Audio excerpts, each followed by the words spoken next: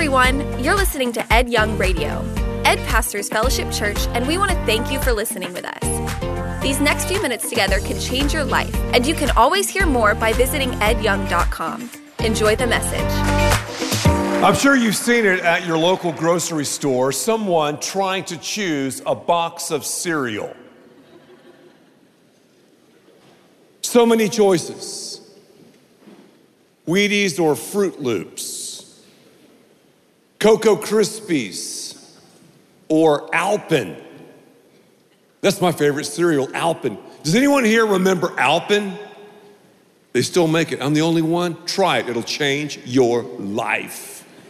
We love to have choices, don't we? As human beings, we love decisions. I know I do.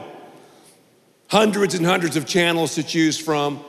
Seems like there are millions of websites, all the apps, and maybe you are thinking about, okay, I'm gonna buy a car. Whether it's pre-owned or new. So many choices, so many choices. We love choice. Human beings, we're people of options. But I think that it's easy to choke on choice. I think it's easy to drown in the dilemma of making decisions. So on one hand, we like things with options, yet on the other hand, it's really sexy these days to say, well, I wanna simplify my life. I wanna dial it down. And a lot of people say, I'm just gonna retire, I'm gonna check out, move to the mountains or the shore, and that's gonna be it. I am gonna make everything basic. I'm just gonna check out of life. So we have the simplistic and the complex. The fulcrum, the tipping point in the middle is, how can I have both? That's where the word and the theory of simplexity comes into play. Google Simplexity. On one hand, life is complex. I think we would all say, yeah. I mean, even choosing cereal at a grocery store, that's a complex decision. So many options. Yet also, life is simple. It's basic. And as you think about it, and as you boil it down, I want us to come up with a working definition of simplexity, because we all need it. I need it. You need it. Simplexity. If you're a student, you need it. What is simplexity? Simplexity is the ability to take and make the complex simple. To make the complex simple. For example, what do you do for a living? You might be in real estate. What do you do for a living? You could be a nurse, a doctor, a teacher, a coach. What do you do for a living? A homemaker. What do you do for a living? A pastor. You must explain and you must be able to articulate what you do in ways that everyone can understand. So you take complex truths, things that are difficult sometimes to break down, and serve them up in ways that everyone can connect with them. How do we make the complex simple? One word. That's all I'm going to talk about today. One word. How do we make the complex simple? That's right. You can answer it for yourself. How do you make the complex simple? Whether it be the things of God, whether it's your career, whether it's thinking about your education, whether it's your emotional makeup, whether it's how you feel, whether it might be a certain thing you're dealing with. How do I make the complex simple? One word. Yes. Yes. Let me say it again. Yes. You're like, and? No. Yes. Say it with me. Yes. It's just a 3-letter word. Yes. We say it all the time. Yes. We said it already today. Yes. We said it yesterday and last week and last month. Yes. Basically, we're the accumulation of the yeses in our lives. Yes. Yes. I like that. Yes. Yes. Some of the announcers, when someone scores or something else happens that is really amazing. Yes! We say yes. I knew this guy back in the day. It was so funny because he was an intriguing personality, kind of a strange, peculiar person, because when you would talk to him, when he would start laughing, he wouldn't laugh like normal people, like, he would kind of go, yes, yes, yes, yes. And I thought to myself, that's weird. And then I listened to him more and more, and I thought, he's saying yes. I guess he was affirming the joke I was telling. Yes, yes, yes, yes, yes. I hadn't seen this guy for about 15 years. I saw him the other night at dinner. And I said, Lisa, there's, yes, yes, yes. She goes, shh, shh, he might hear. I'm talking about yes. Do you want to simplify your life? Yes.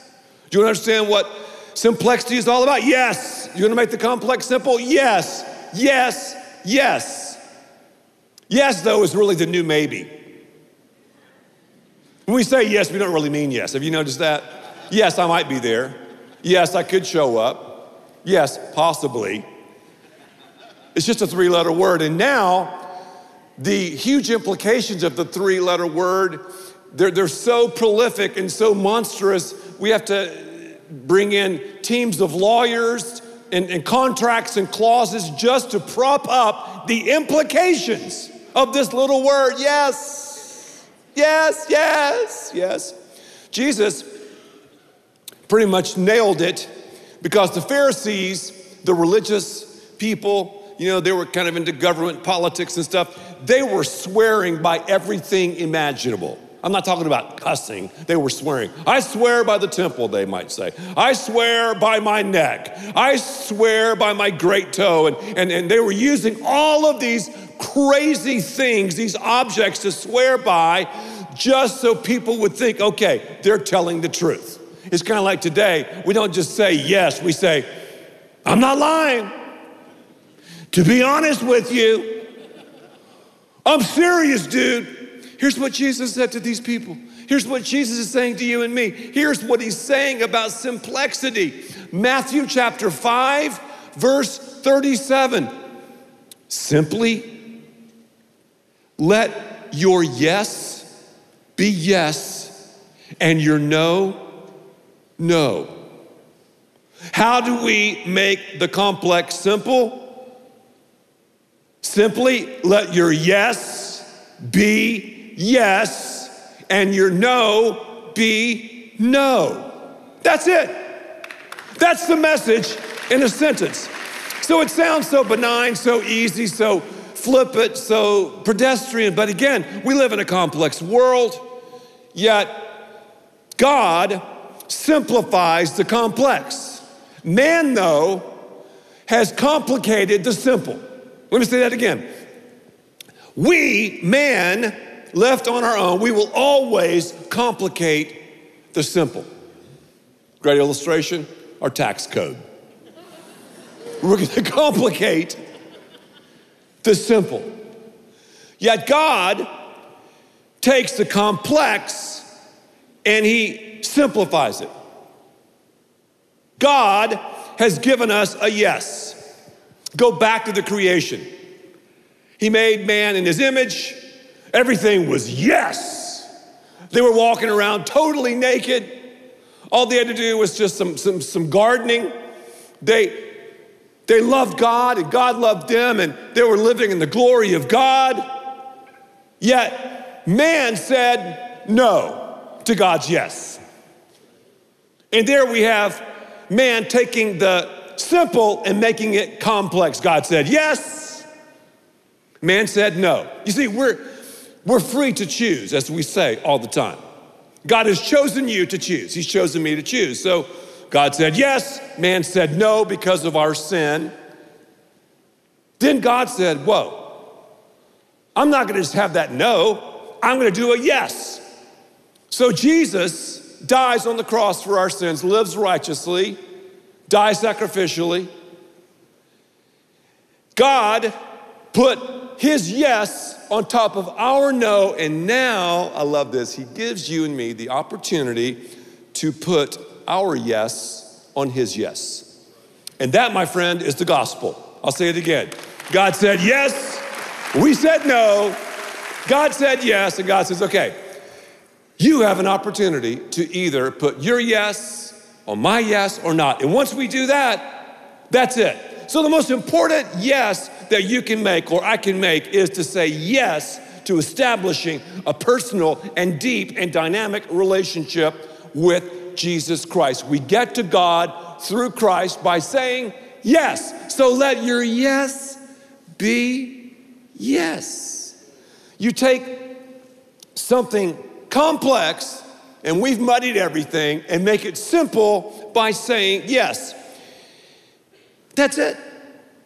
Now, it's simple, but it's also complex. And the Bible is littered with different examples of people that made the simple complex. Okay, think about this. Whenever you make, or whenever I make an emotional decision away from God, I just make it on my emotion, we get in trouble. Because emotions are complex. You remember Jonah, God's running man? God said, Jonah, I want you to go to Nineveh. Jonah, you put your yes on my yes, and here's what's gonna happen in Nineveh.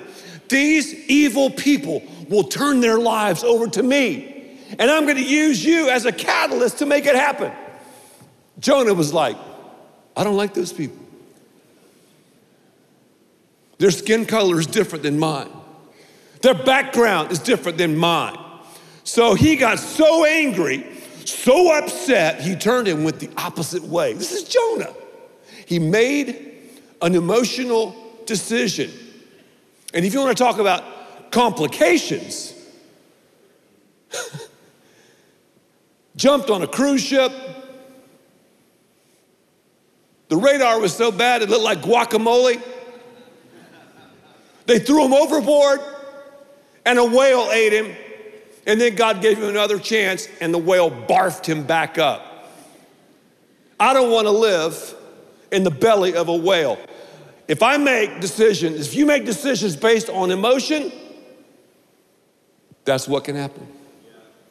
I think about Solomon. I call him Solo Man. Solomon, the wealthiest man who ever lived. In fact, Dad wrote a book about Solomon. It's a phenomenal book. I don't think we have it at our bookstores. It's called Been There, Done That, Now What? You ought to pick it up. It's a brilliant book on Solomon. It really gets into the details of his life. Solomon, though, had it going on. He was following the Lord. He was saying yes to the things God said yes to. Then he began to say yes to the things God said no to. He began to elevate himself, to prance around in his pride. The whole thing became so complex, and right at the end of his life, he turned back to God. He said, man, I burned through, wasted 40 years of my life. What can happen? If we turn away from God, if we put our yes on his no, pride is complex. Pride will mess you up. You're taking something simple and making it complex. When you do something, when I do something, when you make a choice, when I make a choice, when it's about me or it's about you as opposed to God. David is another example. David made a decision based on pleasure. David, throughout his life, yes, Lord, yes, Lord, yes, yes, Lord. God said yes, David put a yes on it. David should have been out in battle, fighting the enemy. That's where kings should be. Yet David found himself looking after that Victoria's Secret model, Bathsheba, looking for her, seeing her naked, calling for her. God said, no, but David said, no. I'm gonna go with pleasure. So he put a yes on God's no. Adultery. And if you wanna read about the complications of putting pleasure on the throne of your life, read about the life of David. I think you feel me, don't you? I think you see what I'm talking about. In other words, if we put our yes on God's yes, our life will be a success. And when I say success, I mean living in the will of God. I'm not talking about having squillions of dollars, driving Bentleys, or tooling around in some yacht. I'm not talking about that. Conversely, if we put our yes on God's no's, our life will end up being a royal mess. it sort of rhymes. We either have a success, we do it God's way, or a royal mess if we go the other way. How do you make decisions? Because we're negotiating the maze of life. How do you make decisions? It should be a simple thing. God has boiled it down. You only have a certain amount of time. God says we're free to choose. God says, put your yes on my yes. It'll serve you well. It's what you're made for. Have you done that? Are you doing that? Because if we don't do that, we are making decisions based on the context of the situation. If we make decisions based on the context of the situation, and I just explained to you what will happen from those three biblical characters, the result is going to be chaos. That's situational ethics. That's relativism. I'll make a decision based on the context of what's happening. There's no absolute truth. It's just me, and it's relativism, or if you want to get real theological, it's nihilism. On the other hand, we have an opportunity, don't we, to make decisions based on the content of Scripture. And the content of Scripture many times swims against our emotions. It peels away the pride. It says, you know what, right now it's about commitment. It's not about pleasure, but those things will happen. God invented them. And when we say yes to Jesus and the things of God, we're going to experience those in His way. So let your yes be yes and your no be no. The gospel is about yes, basically, and it's about some no's as well. Man has complicated the simple. God has simplified the complex. Matthew 6:33. We've talked about this text several times. This text is really about simplifying your life. It's like what Simplexity is all about, because Jesus said in Matthew 6:33, but seek first His kingdom. That's what Jesus said. What does that mean? In your margin, write priorities. Seek first. People say first things first. No, that was ripped off from the Bible, man. Jesus said that. First, God's a God of the what? First.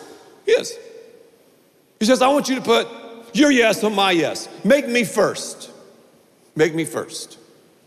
Make me first. First. God's the God of the first. There's something special about the first. First day of the week is Sunday. Sunday is fun day.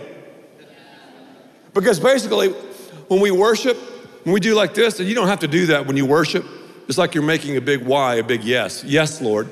Yes, Lord. Yes, yes, Lord. So we come to church the first day of the week, and here's what God does. He multiplies the rest. We give God the first portion of every day. Reading His word, prayer, He gives us and multiplies our time. We put our marriage first, and the marriage is the main thing in the family, not the kids. Not the kids. Our culture says it's not the kids. Put our marriage first, He blesses the rest. Think about the tithe. You hear the word tithe. What is tithe? Tithe is 10%. That's the first 10%. I'll bring my first to the house. God blesses the rest. God is a God of the first.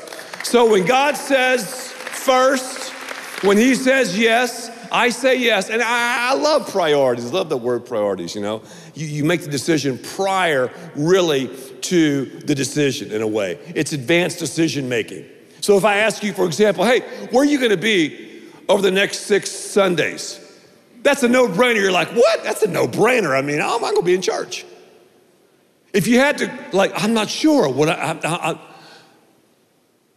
maybe something is sideways, because we should go to church regularly. It shouldn't be an add-on, a back burner issue. It shouldn't be, well, if something better comes along. And really, see, I don't need to preach this to you. I need to preach it to those who aren't here. Because Well, tell your friends who come to fellowship, you know, the Creaster crowd, Christmas and Easter, tell them that I said that. Creaster. It's pretty funny, isn't it? That's really good. That's really good. There's a lot of Creasters. And you show up and it's like, you know, usually, this is funny, during Christmas, we'll have anywhere between, 35 to 50,000 people. That's a lot of people during our Christmas services. And that's awesome. I'm excited about that. And I want to look at them sometimes and go, where in the heck have you been? But I don't. Let's talk about the birth of Jesus. But from a pastor, just please let me vent. This is therapy, okay? But you want to do that sometimes. That's okay. I'm glad they're coming Christmas and Easter. Oh, that's pretty good. Let's say, seek first the kingdom of God, the priorities. Obviously, what's the priority? This personal relationship. We say yes to Jesus. We say yes to the most significant relationships in life. What's that? Marriage. Now, as I've said so often, we would give our lives for our kids. Yet, so goes the marriage, so goes the family. We're to go to church regularly. You have intimacy between the bride and the groom when you worship, when you corporately worship. The result, reproduction. Same is true in marriage. You have that date night, mate night, at least once a week. You date your spouse. That's corporate worship. The bride and the groom joining together. You're saying yes to that relationship because spouses stay and kids leave. Then you're teaching your kids about what to say yes to. So we say yes to Jesus. We say yes to his ways relationally. We say yes to his church. I'll say it again, yes to his church. Lisa and I got married 33 years ago. And what if I'd gone, okay, I walked down the aisle, I repeated the vows and now I'm gone, man. I'll see you twice a year, Christmas and Easter. I'll give you a couple of $100 a year. Wow. That wouldn't work very well, would it? We would have a bad marriage. We probably wouldn't be married, would we? No, it'd be bad. It'd be really, really bad. Yet, so often, isn't it true, we can treat the church that way. We can treat the bride that way, the bride of Christ. One day when we clock out of here, Jesus will say, what did you do with my bride? How did you treat my bride? Woo. Major questions. Yes. Yeah, it's simple. Yeah, yes. Yes to the church priorities. And how about purity? But seek first his kingdom and his righteousness, his purity. Purity. The Holy Spirit comes inside of our lives. Once we say yes to Jesus, the Holy Spirit comes in, and here's what the Holy Spirit does. Yes. That's what he does. We see something, we think something, we're gonna say something, we're gonna go somewhere. Yes.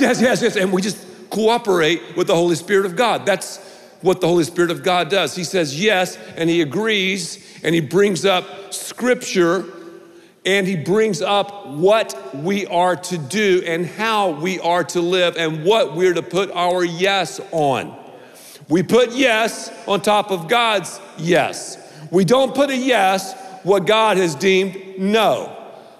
That will lead to a royal mess. But if we put our yes on what God has said yes to, our life will be a big talking success. So we got priorities, we've got purity.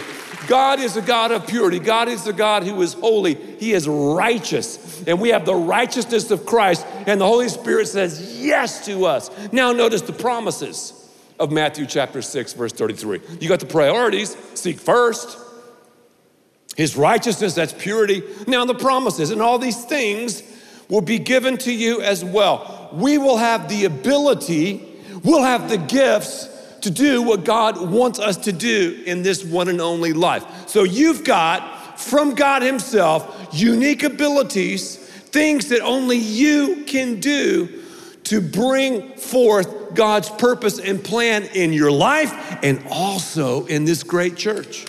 Sometimes people are like, well, I mean, come on, man. This church is so big, and I don't know. I'm kind of fearful of getting involved, and what can I do that great? I'm telling you, you have something that you can do that only you can do because God's gifted you in a unique way.